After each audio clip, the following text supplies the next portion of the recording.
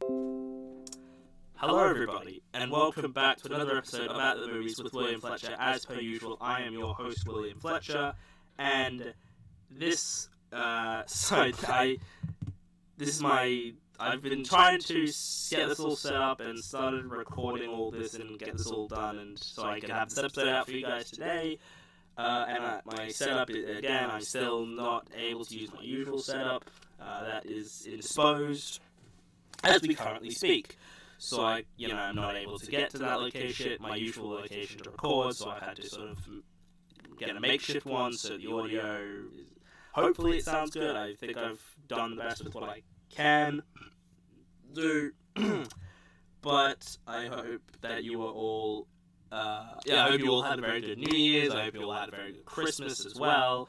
And so this being the 1st of January of the new year of 2022, I will be talking about the films that I watched in the past month of December 2021. Now, this will be one of the more shorter episodes of this sort of series I do, because a lot of these films I covered in my Review of the Year episode that went out earlier this week, because a lot of them were honorable mentions, or they're in my top 10 of the year, or my guests' top 10 of the year. So I probably won't talk about them too much, and some of these will be in either upcoming episodes or episodes that I've already had released. So I want to still try and get this to around 20 minutes, maybe. I don't know if I can, if I can get to that, but I guess we'll just see how it goes. So the first one I watched in a month was Buffy the Vampire Slayer, the movie, which then led to the TV show. I did an episode on that and the TV show as well, if you want to go check that out. But to sort of simply boil it down, I think the movie is rather poor. I think it doesn't really do justice to, and it's kind of amazing that we got such a great TV show out of it, and that they were willing to sort of take the gamble on the TV show. Then we've got 28 Days Later and 28 Weeks Later. That it will be for an upcoming episode, so I'm going to not say anything, but I definitely liked one of them, and the other not so much. Then I watched the new Diary of a Wimpy Kid film that was released on Disney+. It's like an hour, it's 50 minutes, 57 or something, like less than an hour long. Yeah, it was pretty disappointing. Earlier this year I rewatched all the Diary of a Wimpy Kid films, the live-action ones.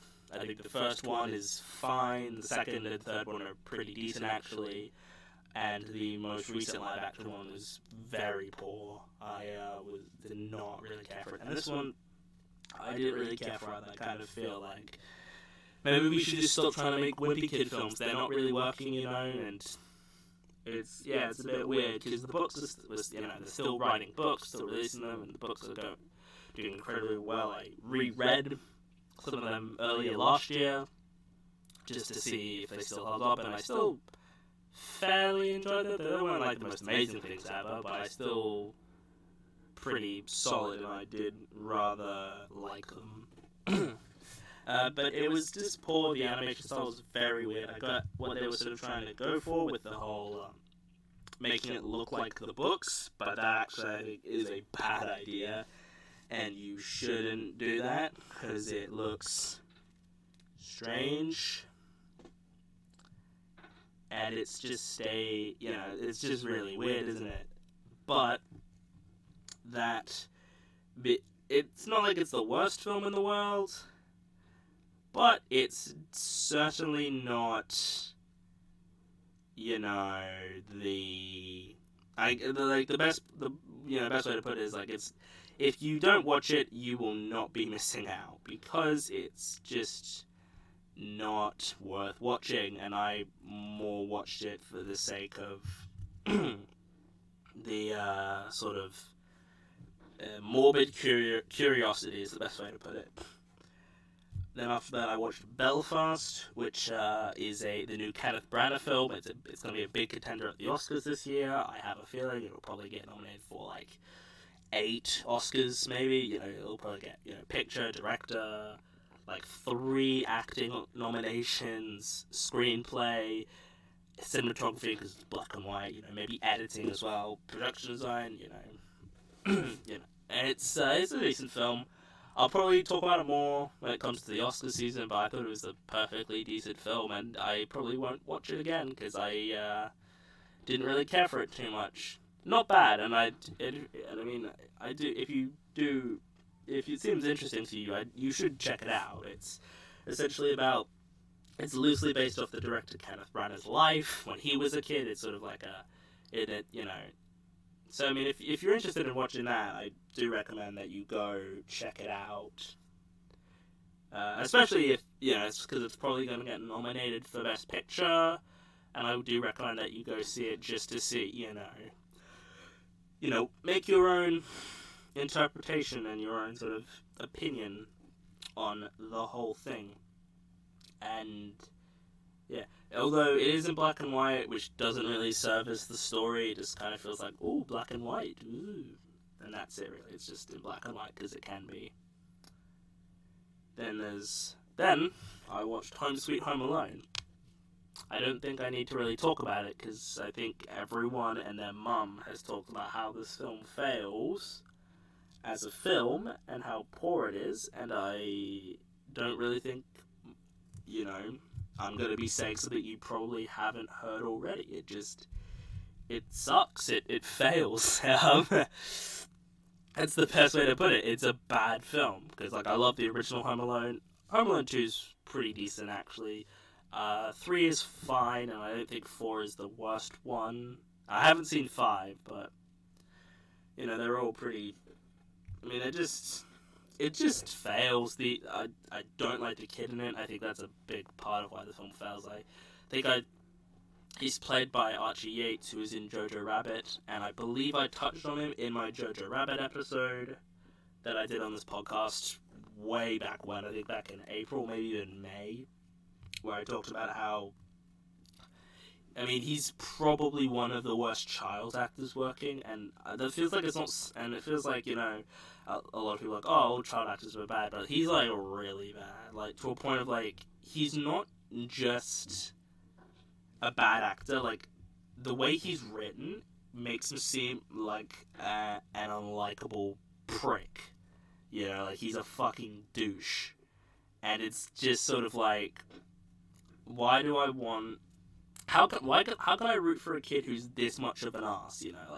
Like Kevin in the original Home Alone. Yeah, he's incredibly rude to his family, but he's not malicious or anything. He's still he doesn't seem like he's an asshole. He seems like he's just a bit of a kid. But this this Archie, and plus his voice is bloody annoying. I had that in Jojo Rabbit where Roman Griffin Davis, who is probably the best part of that film, is at least attempting to do a German accent, but this kid isn't. He's just like, oh, Jojo, good for you, Jojo, but we touched on this in my review of the year episode as well, dogging on this film. It's not very good. Then after that, so a lot of the end of the year was just watching catching up on some films that I missed, because I haven't had time to see films. So I watched Free Guy, which we covered in a review of the year episode. A perfectly solid Ryan Reynolds comedy. I like some of the video game elements they did with it. I thought there was some funny jokes. The Chris Evans joke in particular was really good. I thought Ryan Reynolds was pretty solid, but it is Ryan Reynolds, he's good. I think Taika Waititi was bad, but I think he's a bad actor. I think he's bad in pretty much everything I've seen him in. Although he's pretty decent in What We Do in the Shadows, but besides that, besides that, he's not really impressed me. And yeah, so then I watched Ron's Gone Wrong, a new animated film that came out on Disney Plus that was in theaters. It's about this kid voiced by Jack Dylan Grazer, who gets a robot. All these people have got a robot toy. Well, it's not a toy; it's a robot, sort of helper. But it's more like a whole thing of,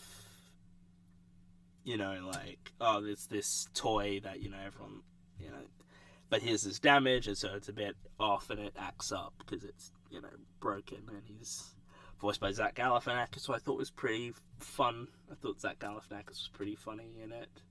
But other than that, it was like solid family entertainment. But it's definitely not something I would want to watch again. Now, in comparison, here's something I would definitely love to watch again. Last Night in Soho, one of my most anticipated films of the year. I unfortunately did not get to see it in cinemas, which is a big disappointment. But I watched it at home, and it was fantastic. It's probably one of Edgar Wright's weakest films. I would probably put all the Cornetto trilogy and Scott Pilgrim at like a minimum above it. I don't know if I'd put Baby Driver above it. I need to watch Baby Driver again. But it's definitely weaker than the Cornetto trilogy and Scott Pilgrim vs. the World. But it's a very, very good film. Thomasin McKenzie and Anya Taylor-Joy and Diana Rigg as well are all fantastic in the film. There's a big twist in it that I think I kind of predicted. Well, I was sort of a bit like... I had sort of a prediction of like, okay, I was like, there's probably going to be a twist, and I felt like it was going to be either this thing or this thing, and there's something that happens that disproves one of the things. So it's like, oh, so is it going to be this other thing? And then there's the sort of hints that, like, just before the sort of reveal that, like, oh, yeah, this is this thing, but the film kind of makes you question that and sort of has things happen that are like, oh, so did that actually happen? No, well then that kind of happened, can it? And then you find out later, everything is not as it seems, and then the thing you sort of rule out in your head as happening did actually happen. You're like, oh, damn, son. I really liked how the film... I mean, we covered it pretty extensively in my Review of the Year episode, one of the longer discussions, but it was really, really good. And it's definitely Edgar Wright's least funny film. Like, it's not like... I don't think many people went in expecting a comedy. I certainly did. I was like, it's going to be a horror film by Edgar Wright. I can't wait. But it's outstanding. It's probably his... Yeah, it's fantastic. It's a phenomenal film. And yeah, no, it's really, really good. So go see it if you haven't already. You'll hopefully like it. Then I saw Spider-Man No Way Home. Now, I covered this also very extensively in my Review of the Year episode, and I unfortunately had something spoiled for me, but it was kind of something it was sort of a bit obvious. I kind of was like, well, kind of figure that's sort of going to be a thing.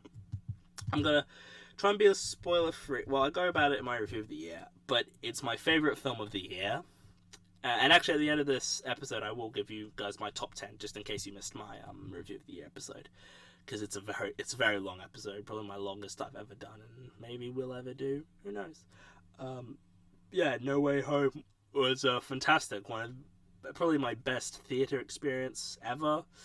We had people cheering and applauding at moments. You know, people were like every joke landed. You know, it wasn't like those people who go to cinemas and they're cheering at everything. They're like, "Whoa, credits!" and they're clapping when you see like, you know, the Marvel logo appear, like, or you know, when you see like a character that you know is gonna be in the film. It's just like whatever, you know. It's just like. And the spoiler I found out, I was kicking myself because I could have seen it the day before, on the 16th. So I saw it the day after it came out, and I was like, I had no problem seeing it, but I kind of thought in my head like, I could go see it today, and then I just couldn't for reasons. I didn't really have a way to get there, and I was told like, oh, but why would you do that? And I was like, I guess that makes sense, but I had a spoiler. And I kind of got upset about it, but at the end of the day, it's like, it's a movie, you know, and I had that with Endgame too. I had it spoiled that that Tony dies at the end, which again was something I kind of figured would happen, and was pretty obviously gonna happen, but you know, it's still not. But it was still a great experience, and my favorite film of the year. Then I watched the South Park films.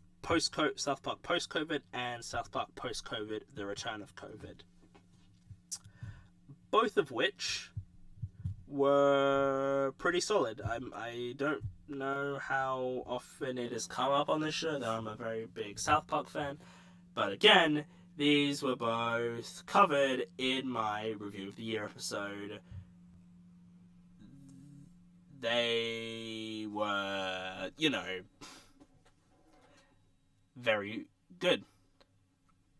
Very solid films that I had a very good time with, because South Park is, incredibly solid. It's it's hard to hate on South Park because it's like it's South Park, and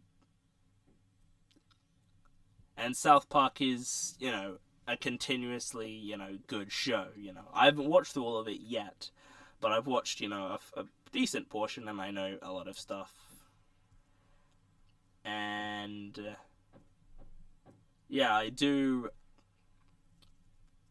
recommend that you check them out, just in case, because you might like them. Who knows? It is a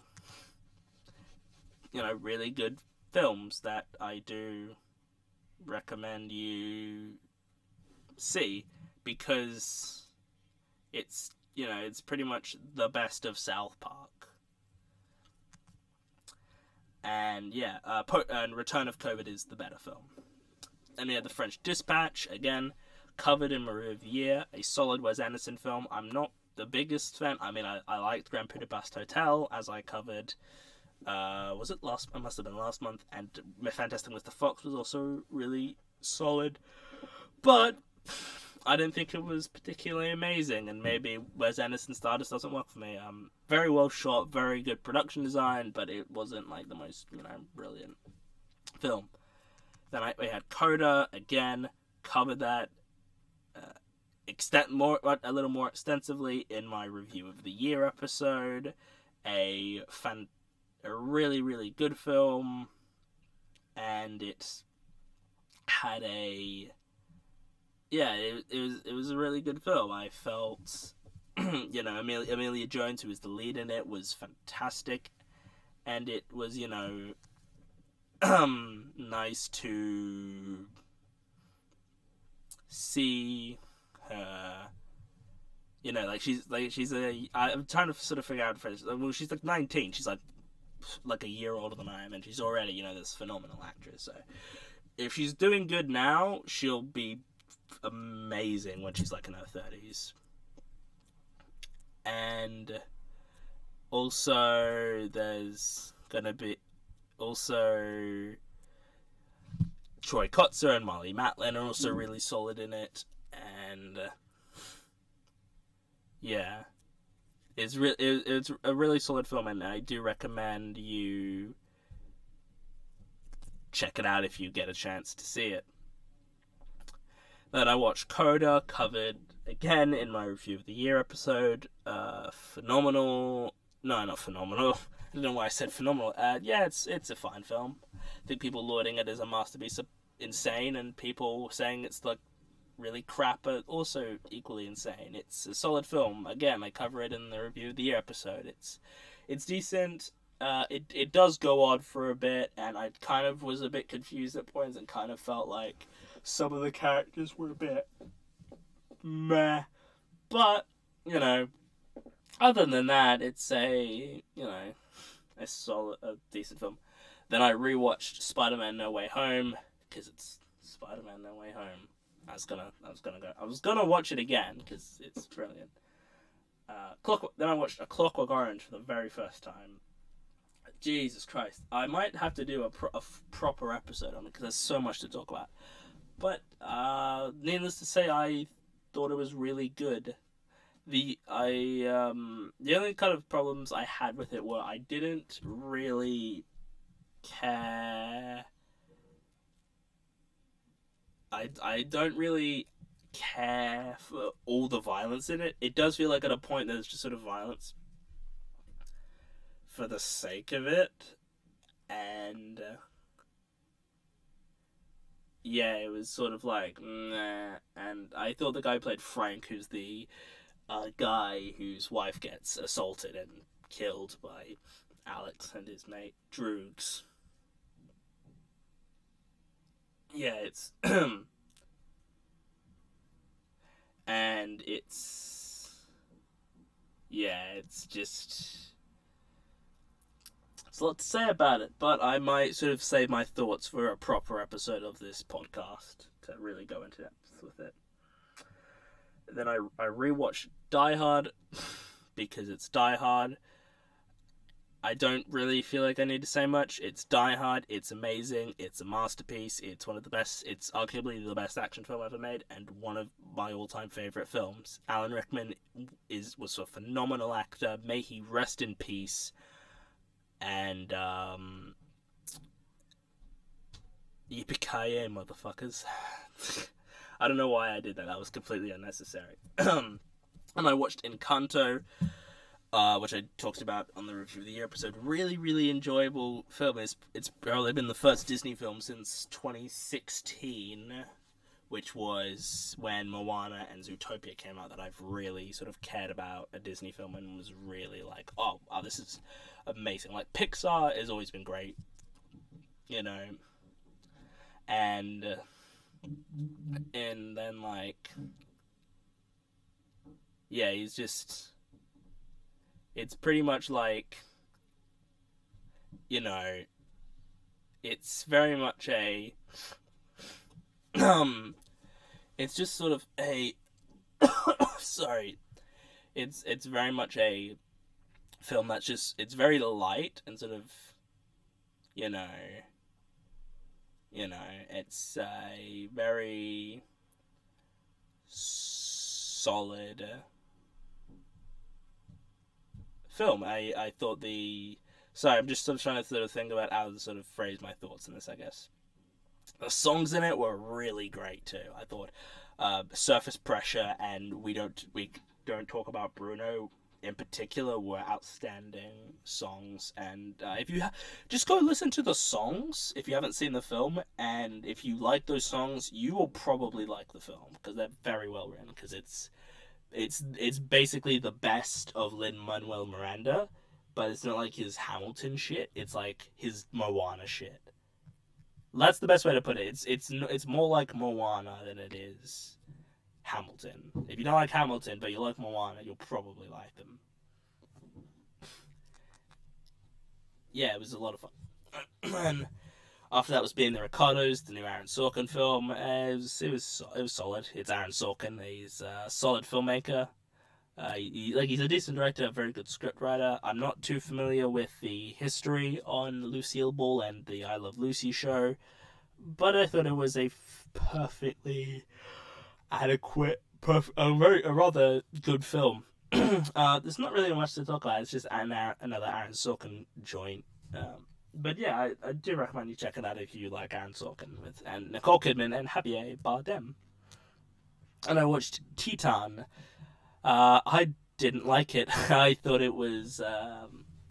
I don't want to really say anything. I kind of want you guys to go watch it if you haven't seen it and make your own thoughts. It feels to me like a film that really revels in violence and sort of exploits it. Not exploits it, that's not the correct word, but like uses violence and sort of shows like, look how cool this violence is, you know, and sort of it goes way too far at points. And I really didn't care for it, and I know there's going to be some people who love this film who think I'm wrong, but I didn't really care for it. I didn't really care with it. I didn't care. I thought it was a bit crap, honestly. But, you know, go watch it and have your thoughts on it. And then the final two films I watched were two Charlie Chaplin films. I planned to watch more, but I got sick and I didn't have the time to watch them. The Kid and A Woman of Paris, A Drama of Fate. The Kid, pretty much one of the sort of quintessential Charlie Chaplin films. It's one of the ones, it's like up there with Modern Times, City Lights, Gold Rush, Great Dictator. Those are pretty much the ones you need to see. Yeah, it was a surprisingly emotional film, and I really got into sort of the relationship between the tramp and the kid. And I thought it had a really nice sort of cute ending. Woman of Paris, Drama of Fate was interesting. Very interesting film. if you can find it somewhere and go watch it, I do recommend you check it out because it's certainly an interesting film to watch, and it's definitely got some interesting bits to talk about. But I just thought it was solid. It was a fine film. There's not really much to talk about. And that is everything that I watched this past month.